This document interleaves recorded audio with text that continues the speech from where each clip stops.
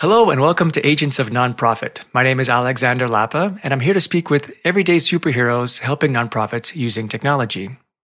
Joining me today is Nathan Chappell to talk about AI and fundraising. Nathan, welcome to the show. Oh, thanks for having me, Alex. It's great to be here. So, you're actually really involved in the world of AI and fundraising. So, I was wondering if you could give people who don't know you already a brief intro of what led you up to this point and your past experience with AI and fundraising. Sure. Yeah. I guess it's a little surreal for me because I spent 20 years in a just more traditional kind of fundraising role. But prior to joining kind of the ranks of the nonprofit world, I started and sold two tech companies in my early 20s. So I guess there's always been this area where I've been enamored with like new technology. I started a .com in 1997, which is the first company to sell skis on the internet. I created one of the first mobile digital scanning devices that before PDF was even a PDF. So it was kind of a weird thing. So I started out as I guess, an early adopter technologist. Then I spent 20 years kind of in the fundraising world, which was not very innovative for the most part. And then around 2017, it might have been just kind of this full circle moment where I was leading a fundraising team, raising 150 to about 175 million a year at that point, and realized that the technology and analytics that we were using were just archaic. And at the same time, kind of looking at the private sector and what they were doing, how AI companies were just exploding all over the place, and decided to learn everything I could about machine learning and deep learning at that point. And so fast forward 6 years, that's all I do now is really focus on how to take things like different areas of deep learning, machine learning, artificial intelligence, and ideally apply them to the nonprofit sector to help boost generosity. AI is a really big, popular buzzword these days. You can't go very far. Every single social media is talking about it. And I was hoping we could start maybe at a higher level, a general level of what AI is and what it isn't, and then work our way down to what is the best way to apply it today, at least in the world of fundraising. So, with that Yeah. in mind, you already mentioned three words: machine learning, deep learning, and AI. Could you maybe give a definition for each of those, and see where the overlaps are for those three topics? Yeah.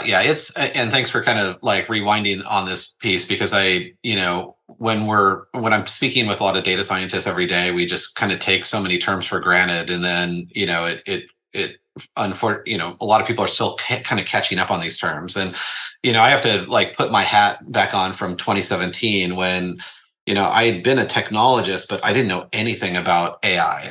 And fortunately, I did that kind of classic business school kind of mentality, is like surround yourself with people that are smarter than you. And I was probably the most annoying person on the planet, because I literally, anyone that like had a PhD or was really good at statistics, I would like corner them and like, what about this? And what about that? And what does this mean? And that's how you learn. And so really, and it can be a little confusing because the term AI is so generalized now. It can mean almost like anything and everything. And so, people like Sam Altman at OpenAI will talk about how they invented AI. Well, AI as a term essentially just means that you're training a computer to do things that were once things that humans would do. So just as a term, I mean, the term actually was developed or created in 1955. And it was really this idea that they could train a computer to first play chess and to think like a human and actually beat a person playing chess, which it took them many, many more years to be able to do that. So the term right now, AI, just refers to like any type of computer program that simulates or makes that does things that a human would have done more manually at that point. There are subsets of AI, which really gets down into kind of like the mechanics of how things get done. Those subsets like machine learning and deep learning, in fact, are subsets of each other. So machine learning is really this idea that a computer can take lots and lots of data and find correlations between that data to essentially make predictions. Deep learning kind of has been the science that's taken machine learning to the next level. Deep learning can essentially go beyond thousands of data points and find these really strong, create really strong predictions on things that a lot of times that feel intuitive, but we don't know why they feel intuitive. And so deep learning essentially mimics the human brain, where when we see or smell or taste something more often, the synapses in our brain get stronger. So it means that we recall them in our memory quicker.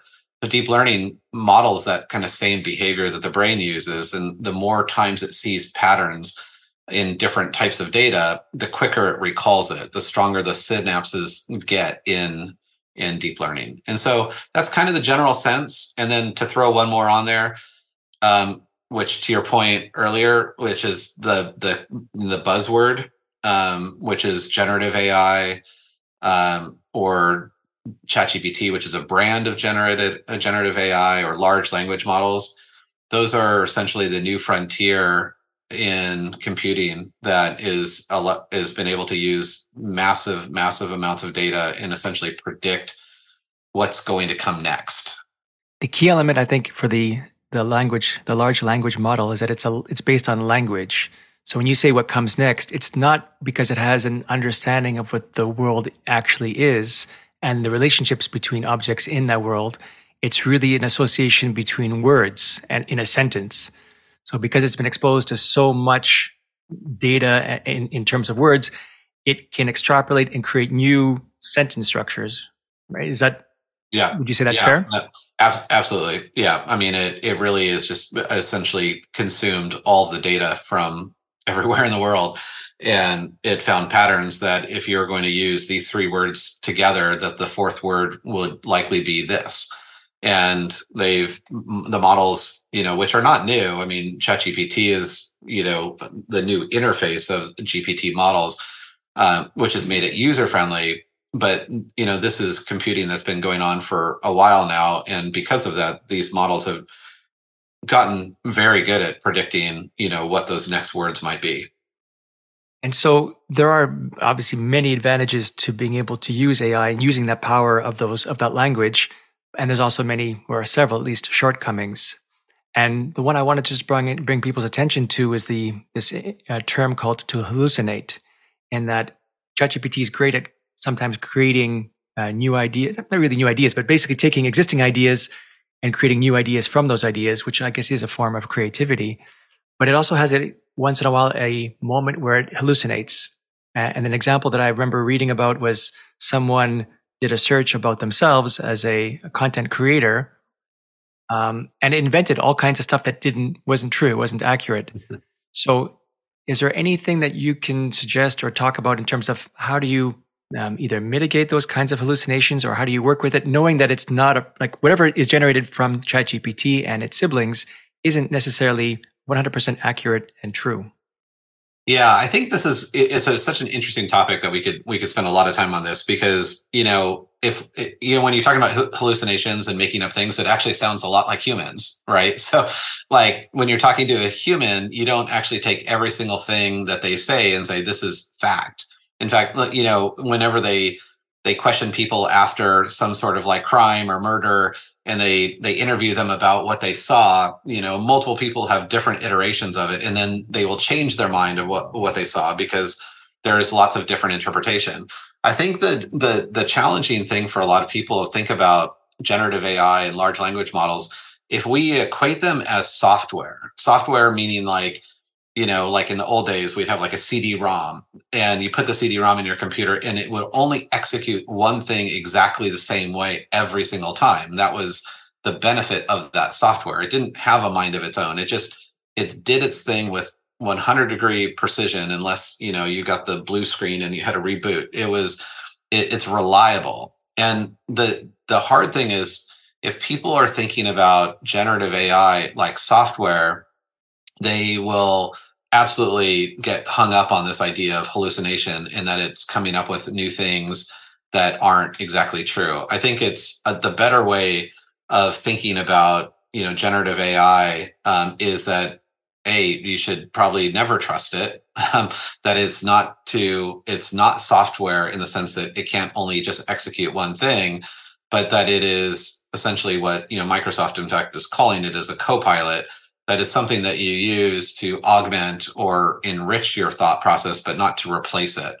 This is where I think, the human aspect of AI is absolutely critical, in the sense that, that these types of models are there to, help improve efficiency, or but not to replace it, or to improve creativity but not to replace it, or improve empathy but not to replace it. And so, I think there are a lot of benefits to hallucination because it keeps it a bit more real in some ways. Right. You don't take it just at face value. You actually have to spend the time. You still have to spend the time and verify, trust but verify kind of thing, which means that it's like anything else. It's a tool in that you can use it. It can maybe create a first draft of something for you, or inspire you to think about something, but you still have to do some due diligence after that to make sure that what it said is accurate, and if you can use it and if you should use it. Like, there's still a human element that's not going away. Um, which is why people who are it's not so much, the trend I've heard is not so much that AI is going to replace people, at least not in the short term. It's the people using AI are going to replace the people not using AI. 100%. I mean, this is where go back to, like, hallucination's good because without it, we would have already been replaced.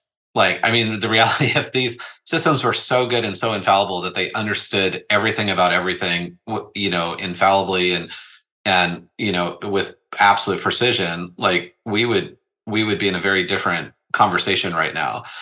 So at the end of the day, like, we're still very much in this world where these models are not perfect. They're there to help enrich. And I absolutely believe, in the world of fundraising, fundraising is a highly creative, empathetic type job, that it won't be, robots won't replace fundraisers, but fundraisers that use AI will replace those that don't.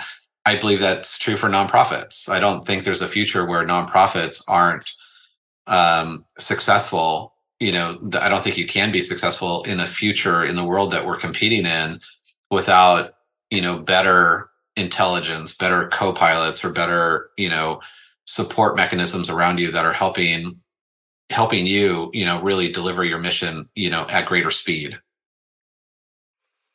I also want to really drive home the point that this is an evolution. This is the beginning. It's an exponential curve. Things are just going to speed up.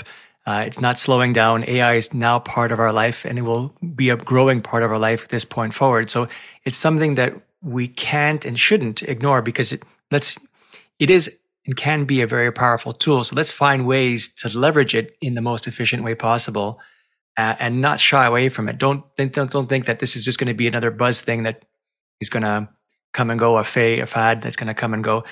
That there's a moment where everyone needs to understand it, figure out how to leverage it in their own use cases, and understand that this is just going to get better, faster, and stronger as time goes on.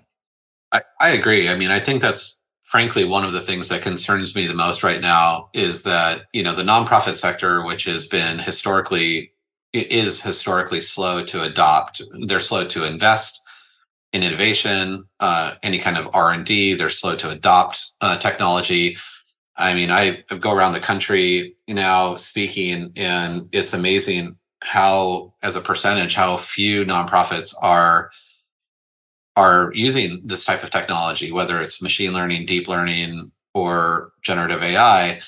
And almost to your point of, like, waiting it out to see, well, if it's a fad, like, well, crypto was kind of a fad, so maybe this will be a fad. And I think the biggest risk is on people and organizations that require and need efficiency, not leaning into these tools thinking that they're going to go away. I mean, to your point, things are absolutely only speeding up. It will not slow down. I don't think people understand the transformative nature of this technology. I mean, you don't have to look very far for, like, very high level thought leaders, whether it's Bill Gates or whoever it is, saying, this breakthrough in AI is the equivalent of the internet browser. I mean, if we think about, I watched this little newscast the other day from 1994 when they were talking about the at symbol and how like no one, and it was like on like ABC News, and it was like, what is this at symbol? Like, we don't even understand it, and what does it mean? And we've come a long way. We're not putting the genie back in the bottle at this point. It's kind of like you better learn how to use it and use it well, because those that you're competing with are, and you will just not be that competitive in the future if you can't keep up. A lot of organizations are integrating AI as much as possible, Salesforce being one of them. I mean, they talk about AI clouds and just integrating AI, at least the current version of ChatGPT of AI, into everything that they can. And I know that there's a general appetite to do that. Maybe to your point, there isn't quite, they haven't figured out exactly when and when they shouldn't. But the idea is that the sooner you use it, the better off you're going to be. So that there might be some use cases where it doesn't make any sense that their people are integrating it anyway, but at least they're moving their knowledge forward.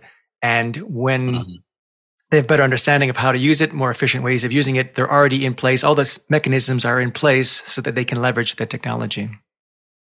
Yeah, I mean, absolutely. Salesforce is a great example, and timely, obviously, because they had their AI day or whatever they called it a few weeks ago. And, Mark Benioff, just did a great job kind of articulating how transformative AI will be for Salesforce. And to your point, integrating AI into every area of Salesforce. But something also, one thing he said was, this is the most transformative technology of our time. And then he paused and said, and perhaps of all time. And this is someone, who obviously is at the tip of the spear in terms of understanding kind of like the world order of like how technology influences business, and to the point where, they're making a major shift as an organization to ensure that AI is integrated so that, whether it's nonprofits or for-profits have access to all the tools necessary to compete. There was an article in Harvard Business Review. I used to reference this a lot. It was probably like 8 years now. And it said that organizations that fail to adopt AI may never catch up. And to your point, this is the thing where I think people underestimate the learning aspect of AI. AI is not static and it's not software. It's actually learning. It's getting better and better and better over time. So, and we see this with our clients. So I work with a client, say they adopt, we build a custom machine learning model 2 years ago. And now a new organization that competes with them essentially wants to build a machine learning model. The difference is that the new organization is not 2 years behind the one that started 2 years ago. They're at least 24 machine learning cycles or 48 machine learning cycles behind. That machine learning is continuing to learn and learn and learn and learn. So it's not you can't measure your progress in a matter of months or years. The organizations that adopt AI earlier will have an exponential advantage over those that wait. And that's, I think people really fail to understand that it's not like, oh, I just need to get everything ready. And at a certain point, when I've got my data clean and I know where my data is at, then I'll be ready. The exponential learning aspect of AI is what fundamentally will separate those that have versus those that have not. And so, I mean, only in conversations like this that we can really articulate the sense of urgency that organizations really need to be looking at through that lens. So you touch upon an interesting concept or idea in that, and I'll phrase it as a question. Is AI personalized at this point, or is it common in the sense of if I'm using ChatGPT to do my work as a fundraiser, I'm obviously leveraging the knowledge that I got from past interactions. But is it, if I'm starting to input or use my data with it, or if I use another type of AI that uses my data, is that version of the AI like my version? Do I have my own version of AI versus another organization is using another version of AI? Or is it all just a common AI and we're just using it like a shared service? Yeah, well, the answer obviously is going to be absolutely, like, it depends. And I guess the answer is yes and yes. It depends on which versions you're using. So To the first example, a tool like ChatGPT that is built in aggregate, meaning that it's collectively, you can turn on like privacy mode so that your data is not being stored or not stored for very long or whatever it might be. That data is collective. It's not personalized, at the start, but it can start learning from the data that you're feeding it. And so, in fact, they're going to be introducing files, or they just started introducing files in the beta version of ChatGPT where you can load your specific data so that it becomes a bit more personalized to you. There are also lots of other GPT or generative AI models that are built and installed specifically only for a certain company, and so right now you don't, you're interfacing as an individual with a generalized, AI model that is learning from everyone. And that's why, kind of the rule of thumb is don't put anything confidential into an open uh, generative AI model, because it's going to be used and it's going to show up somewhere else, later on down the road. Now, there are other types of AI like machine learning, deep learning, which become highly personalized. So the idea, or can, I guess, if they're built this way. So the way we actually build models is only specific to a specific client and their specific data. And so there's never any collusion of two different clients sharing data. They're completely isolated from one another. So in those cases, we're talking about absolute precision in the sense that, we build a deep learning model for a large nonprofit that's only based on their data. It only knows the behaviors of their donors and their non-donors. And so, it again, going back to the beginning, it depends on how you're using it. But that's probably one of the most fundamental questions that a person that wants to deploy AI or buy AI needs to ask is this data specific only to me or my organization, or is it aggregated in any way? Is it national or international type data? I mean, that absolutely is a fundamental question that you have to start with. I'm glad you brought up the aggregate and the personalization, or the sharing your personal data with it, because I think that's a really key element, especially for nonprofits, is that they have to be careful of which AI they're using to know whether, if I input all my donor data, all my personal information for my donors and volunteers, will it be used for other purposes? And so Right. asking that question and making sure you know the answer to that question is a very important step before you start using it. And I've heard Yeah. that initial versions of ChatGPT and other AIs, because it's trained on a large data model that we as humans have built, that the initial versions were a bit sexist sometimes. They were a bit racist sometimes. And they've had to make certain corrections to it, or alterations to it, to be more accepting, more diverse. Anything you could mention about that kind of stuff, of keeping those considerations in mind? Yeah. I mean, I think, again, that it's that understanding that, how these models get built. They didn't only just learn on their own. I mean, OpenAI has talked very openly in front of Congress and other organizations in terms of the great lengths they went to essentially train their models on what good or bad meant. And at the beginning, when you're just saying consume all of the data from the internet and the history of the world. And actually, I think it was Facebook that did this years ago, right? Where they think they created a model and they allowed it to go live. It might have been Microsoft, and all it knew was all the data that it consumed, and it was never told what was good or bad. And the algorithm, or the bot that was an AI driven bot, became racist like within like 12 minutes. I mean, it was just like in a really, really bad way, because obviously of all the good information that's on the internet, there's also lots of bad information on the internet. And so I think a lot of people don't really understand the responsibility of an AI company like an OpenAI, or Google with Bard, and there's a plethora of others now, obviously, that have to take the responsibility as a company to train the model on what good or bad actually means. That also creates tremendous amount of bias, because what good or bad means to you is different than what it means to me. And so again, I think it all goes back to the end user understanding that these models are not meant to be infallible. They're not meant to replace a human yet, but that they are going to provide as much information that they have access to with the training that they had access to. And, I mean, there's lots of challenging things there. I mean, OpenAI had paid, I mean, a lot of it was done offshore, but individuals that had to go through every day for however many, working 10, 12 hours a day, classifying something as good or bad, and training the models on what good or bad meant. They took that responsibility very seriously. And the risk is that other organizations that are quick to try to get large language models out or generative AI out into the world that don't take those precautions, I do think that we'll see a lot of kind of unscrupulous types of models in the future. And I think the end user needs to understand, like, is this model aligned kind of with my own personal values or not? Did they go through the effort of scrubbing it to make sure that it was built to do no harm, or was it just a race to get profit out into the world?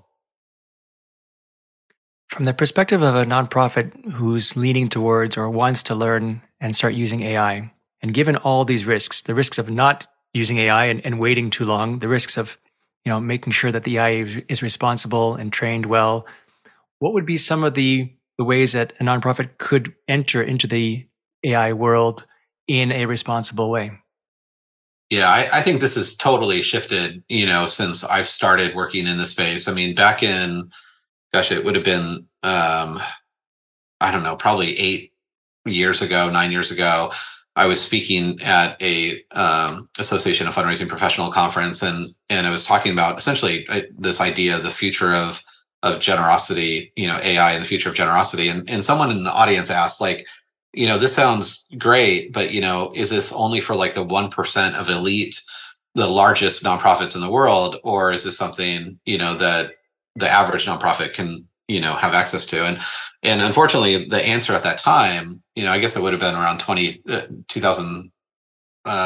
Well, I don't know. Yeah, probably about 6, 7 years ago. So it wasn't even that long ago. It seems like it was longer. It wasn't that long ago. And the answer was, like, unfortunately, it's only for the elite right now. We're gonna have to wait until a couple things happen. I think the cost of computing has to come way, way down for nonprofits to be able to afford it.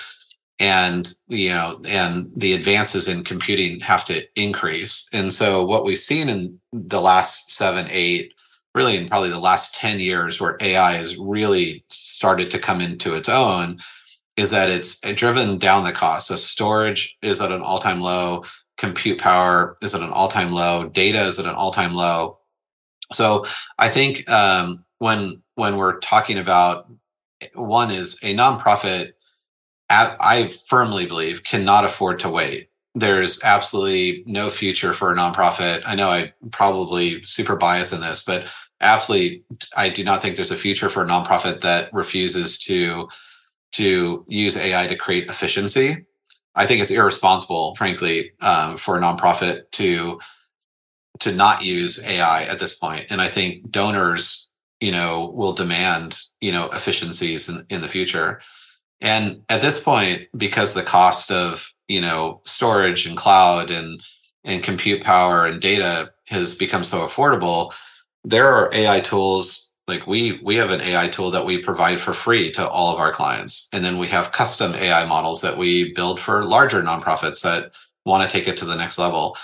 I don't think this is a thing where people are at a point anymore, like it was 7 years ago, where they have to wait.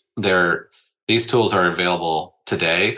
And earlier, we're talking about GPT and generative AI. Those are free. Like, those are things like, if I want 10 ideas on how to steward a donor, I can use that today in 30 seconds and get ideas to boost my efficiency and my creativity. And so there's absolutely no need to wait. And I guess double down on this point, that I feel like it's irresponsible for organizations to wait at this point. And then doubling down also on the responsibility side. So knowing that nonprofits should share a certain amount of data about themselves and their donors to be able to get the proper and the most beneficial results from it. Where is the line between sharing enough and not sharing too much to make sure that privacy models are still respected and their data is not shared among other people or other nonprofits?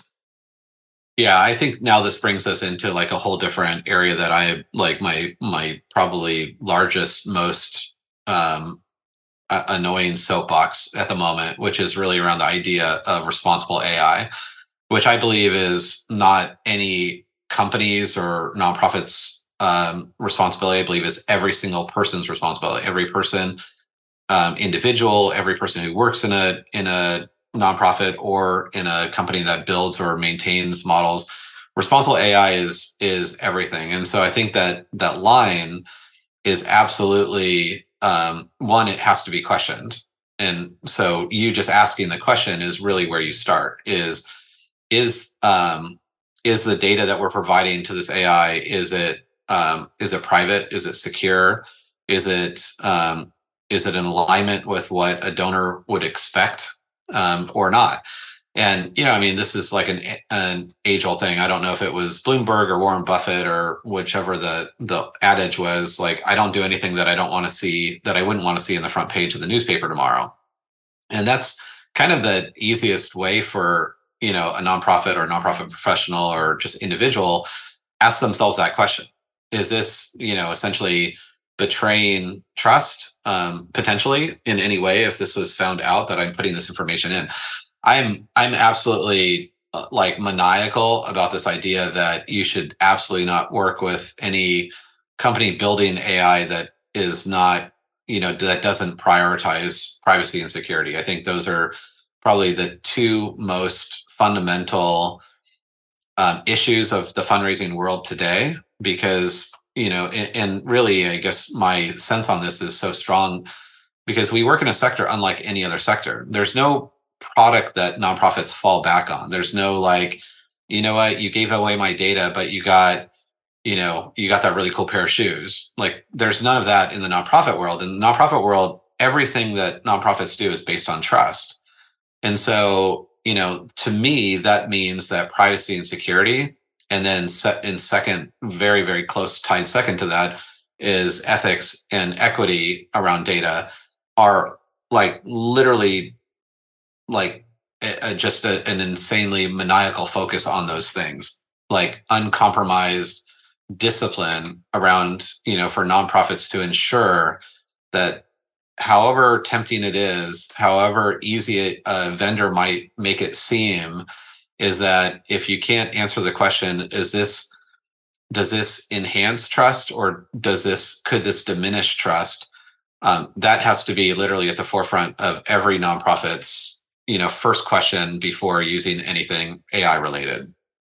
It also sounds like it's a good time for nonprofits to update their terms and conditions and privacy policies to make sure that it mentions that the fact that they may use AI to share certain information to get new ideas, and that kind of transparency might help as well.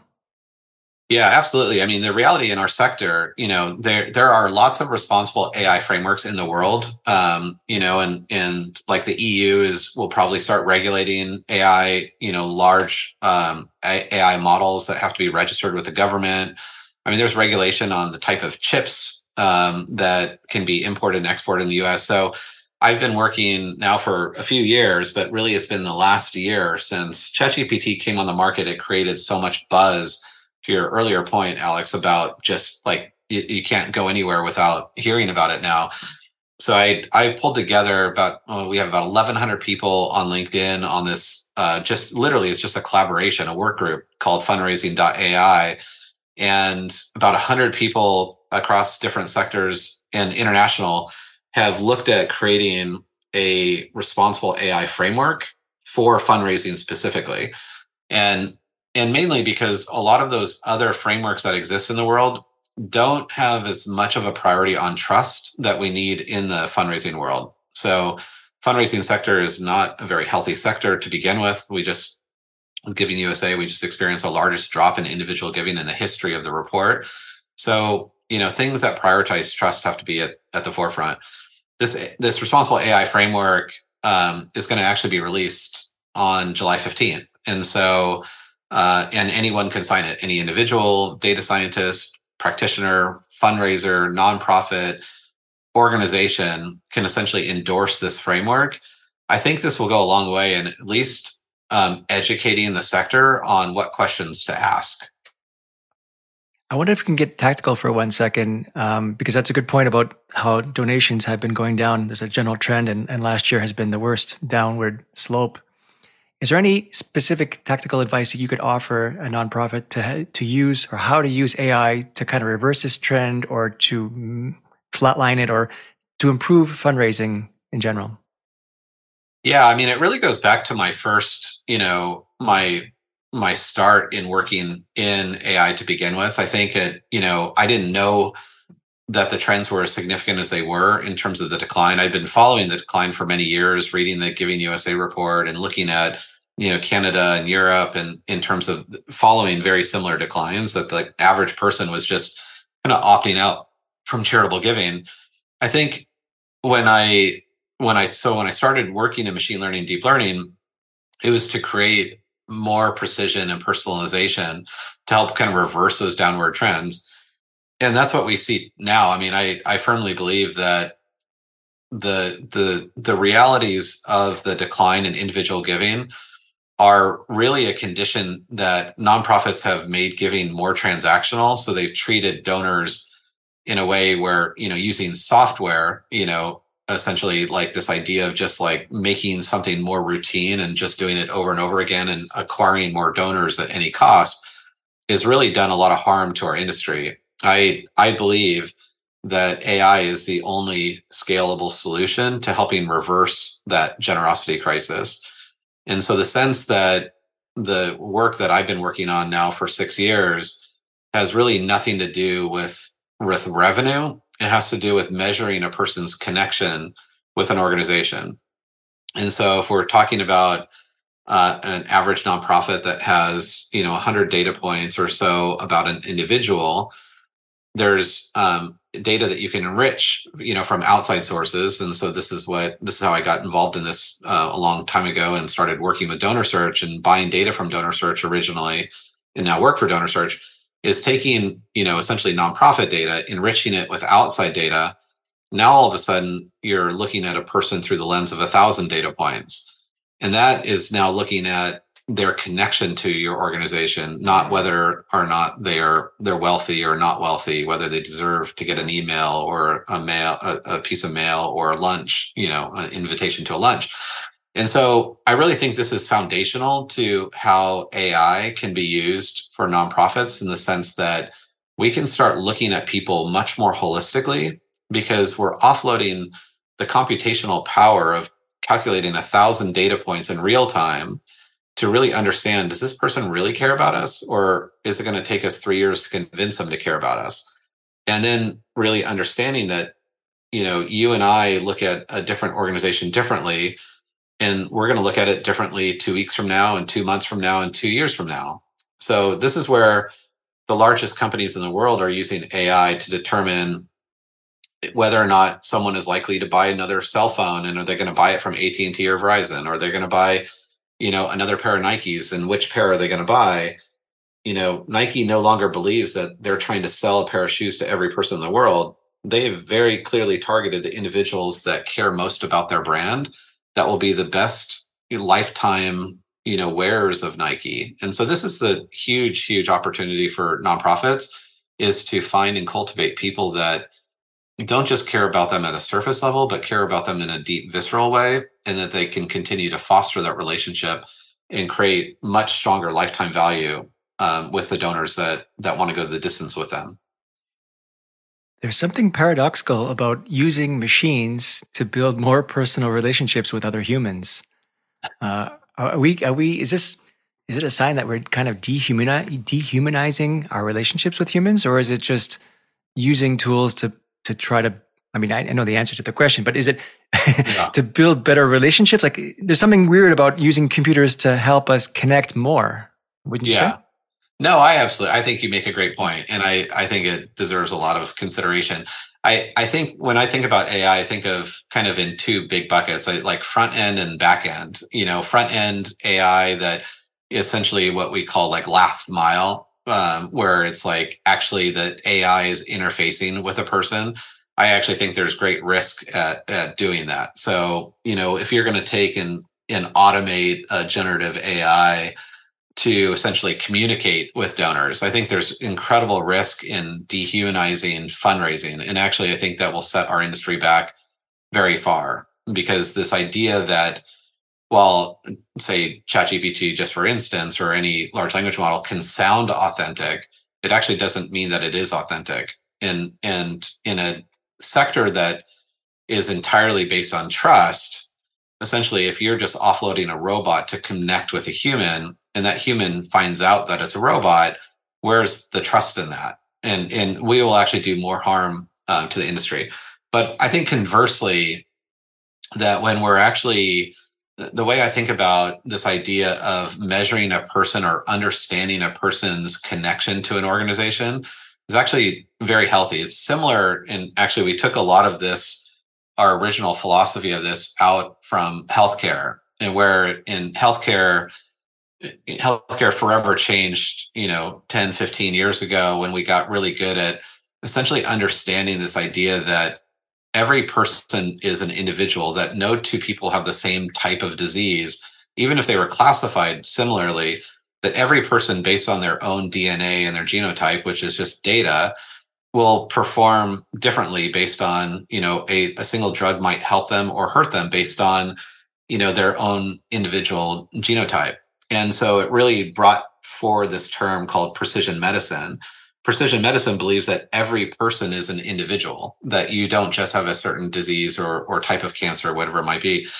And when we started equating that to AI and fundraising, it really became this idea of this precision philanthropy, is that organizations pretty much forever have had to group individuals into groups. So the bias is that, well, you look similar to this other group of 1,000 donors, and you look similar to these other 1,000 lapsed donors, and therefore we're going to treat you based on kind of this broad grouping of the stereotype of that. I think the freeing part and the paradoxical aspect of that, and I truly believe it's freeing, is that with machine learning and deep learning, we can now treat an individual based on their specific, N of one, their individual connection to an organization. Our industry is pretty far away from being able to do kind of what we would call like micro segmentation, that you get a specific type of communication at the right time and the right message in the right way based on your connection. But this is the level of precision that we do every day now. And so this is not like, sci-fi, like Star Trek type, things that we can do this. We can measure the depth of connection to you in an organization today, and then in 2 weeks and 2 months, and know whether or not that communication and the outreach that an organization is providing you is resonating with you or not. So I think it's actually very freeing.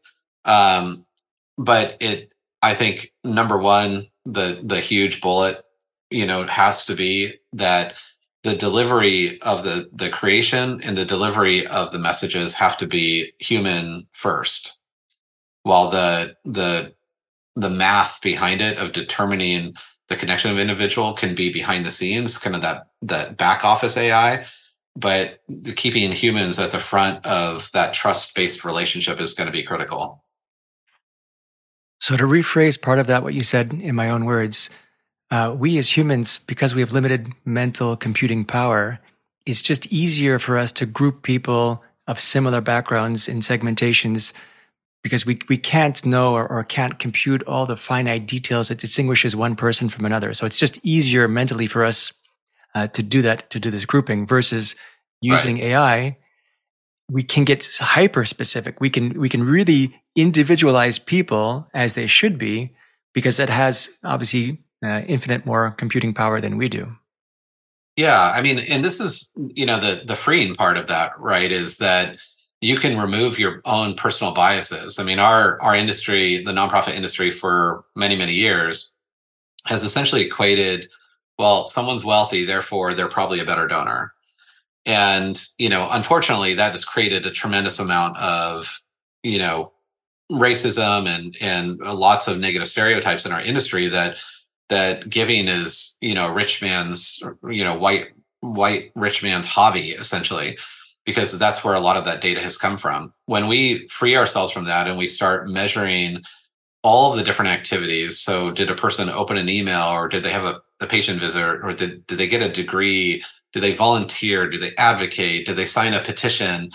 Any type of, did they fill out a survey? Like any type of data that a person has that speaks to their knowledge of and concern for an organization removes us further away from those biases that we once used. And so I think that part of using AI, to your point, using 1,000 data points per person actually removes a tremendous amount of our own personal bias of, is this person a good prospect or a good donor, or are they a bad donor? And AI would say there's no such thing as a good or bad prospect or donor. It would say that there's an individual that has a varying degree of connection to you, and that connection seems so high that they're likely to make a gift, or that connection seems so low that they really don't care about you. And so I think offloading that math, to your point, 1,000 data points, that's each measured based on the predictive value of whether or not that person cares about you or not. That's very freeing. Once you understand the math behind it, or you kind of see this kind of surface visually, that allows you then to focus, a nonprofit to focus more on the human element and less on the mathematical side of guessing whether that person is a good or bad prospect.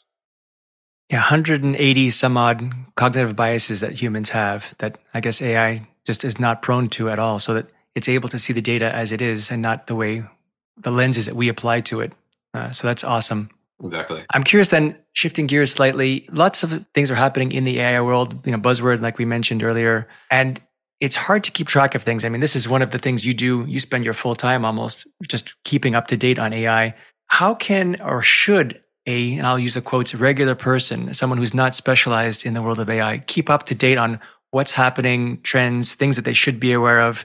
Is there any kind of resource that they can go to, or obviously podcasts like this will help, but again, there's only a certain amount of time in the day.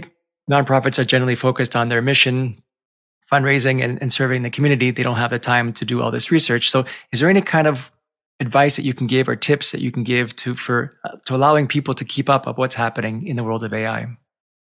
Yeah, this is such a hard thing, because to your point earlier that, the speed at which technology is advancing is it's faster than we can consume it. And so it really becomes an issue of efficiency and time. And, I struggle with this, because it's like, I'm fascinated by all of this and I want to consume like more than I potentially can. And, so I'd put, there's like probably two different groups. So, if you're interested in AI, but you're also look at the world from like a macroeconomic perspective, or you look at it from a more technical perspective, find a podcast that speaks to you. I mean, there are so many. A lot of my education training is in economics, so I listen to Babbage often, and Babbage is produced by The Economist, and they have some really interesting kind of perspectives on different areas of AI. Also listen to a podcast called Practical AI, and there's another one called Bad AI. And I'm just always kind of consuming those. But I think for the average person, there's probably no world where you can avoid this anymore. Like someone is waiting for them to be spoon fed information. Like this podcast is a great example of like, people need to kind of listen, and then not just like, oh, I checked the box, I understand it now. Is that to probably, I mean, it sounds probably totally cliche, but like set a goal to read one article, a week, or listen to one podcast a week. Because if you blink, I mean, even, Sam Altman from OpenAI talked about this, like, it's overwhelming how fast things are changing now that you could almost dedicate 40 hours a week and still miss things. I would say that, set yourself practically like a goal of like one article or one podcast a week that you're kind of staying up to speed. And one huge trick, I mean, honestly, that I've started to use quite a bit now is using ChatGPT to summarize a URL. So now that ChatGPT connects with Bing, or you can just go to bing.com, or you can use Bard. You can take a URL of an article, and this is the issue for most people. It's like, well, I'm interested in the title of this article. I don't know if it's going to be worthy of my time. Take that URL, paste it into GPT, ask it to summarize that article in 3 bullet points or 8 bullet points or whatever you want it to be, or into 3 paragraphs, and it will do it for you. And that way, I found myself being able to consume a much greater in quantity amount of information and probably a higher degree of retention than I would have otherwise. Because if we think about reading an article that takes 10 minutes, I'm probably retaining 30 seconds of that information anyway. So if I can use GPT or Bard or Copilot or whatever it might be to summarize that article for me, and by the way, I can do that with videos. So long videos that I'm really interested in, but I don't have an hour to watch. I'll take the transcript of the video and I'll paste it into GPT and ask it to summarize for me. And it does an amazing job. Hallucinations there, but I would have hallucinated 1,000 times watching an hour video anyway. So I would have retained probably far less than I would have in the summary. So I don't know if that answers the question well enough for you. I think people can't avoid needing to educate themselves unless you're going to go and be a doomsday prepper and go off the grid somewhere. Like, this is a world that we live in, and it will pass us by if we don't educate ourselves. And really, I think probably most importantly, on what good or bad AI actually is. I think that summarized it very well. That's practical tips. And I'm curious to know your looking forward, because ChatGPT is here today. We got version 4. There's obviously going to be a version 5, 6, 7, 8. Things are going to progress. Things are going to get better. I generally think intelligence and technology is in our best interest as humans. But I'm curious to know your perspective on where things are going and whether things will be generally good or bad, because some people are advocating for slowing things down, for trying to regulate it more, or to even stop it, which I don't think is a good idea. And you've got people like Mark Andreessen, who's talking about AI saving the world at some point. And I wanted to know where do your predictions lie in the future of AI and general AI? Oh my gosh. Yeah. So we'll probably, this could be part 2, another hour conversation on the future of humanity as it relates to this. I think short-term future, your point, I think, we'll definitely see massive advancements very sooner than we think, in terms of like the ability of generative AI to get better, almost indistinguishable. I think one of the things that we've miscalculated as humans is that AI, can't replace empathy or creativity. And I think the misperception or misconception on that is that it believes that most people are inherently creative or empathetic, which I would say, to be honest, most people are marginally creative or empathetic. And so I think there's going to be a very quick wake-up call. I think we're already experiencing it right now, that things like GPT have already demonstrated their ability to be more empathetic and more creative than many average humans. And so that's something that we have to wrestle with on that front. I think, to your point, as the models get better and better, as they consume more data, even though they've consumed all written text, to be able to consume all video text or video language as well, it will be something that I think will create a pretty big digital divide between those that use it and those that don't. And it's the same as, like, if you think about right now, today, like 2 college students sitting in a classroom, one is using large language models to do their work, and the other that is not. Right now, the current data shows that the person who's using it will have somewhere between 30 to 80% greater efficiency boost, but also produce a higher quality of work and also be happier because they've offloaded mundane work.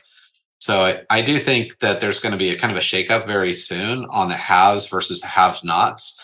And it will be noticeably different between those that are embracing the technology versus those that are essentially shying away or hiding from it.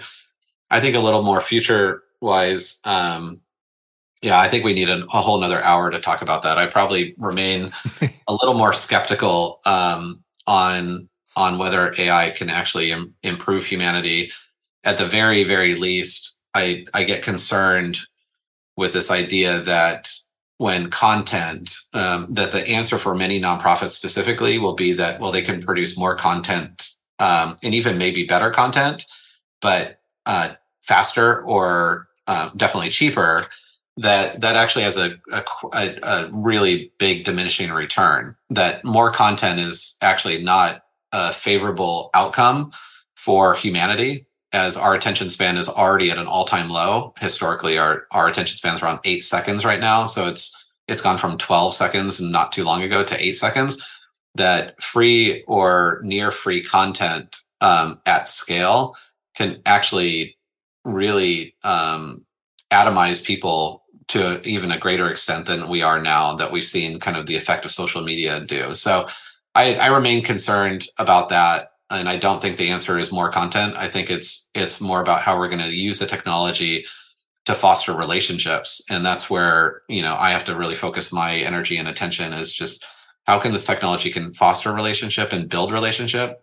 And hopefully that's something that society as a whole kind of grapples with in the near future, not just to produce more, but to produce higher quality. I agree. I think could be a conversation in itself, and maybe we'll have you back to talk about that in a part two. Anytime. But for now, I think this is a good place to put a pin in it. Nathan, thank you so much. This has been awesome. Where can people learn more about you, the work you do, and get in touch if they have follow-up questions? Yeah, thanks so much, Alex. This is great. And, anytime. I love finding people that are willing and wanting to talk about this, kind of the hard things, because nobody knows the answers, right? We're just all kind of going through every day trying to figure things out. So for me personally, LinkedIn, Nathan Chappell, Chappell, on LinkedIn, and also fundraising.ai. So either go to fundraising.ai or just go to LinkedIn and type in fundraising.ai.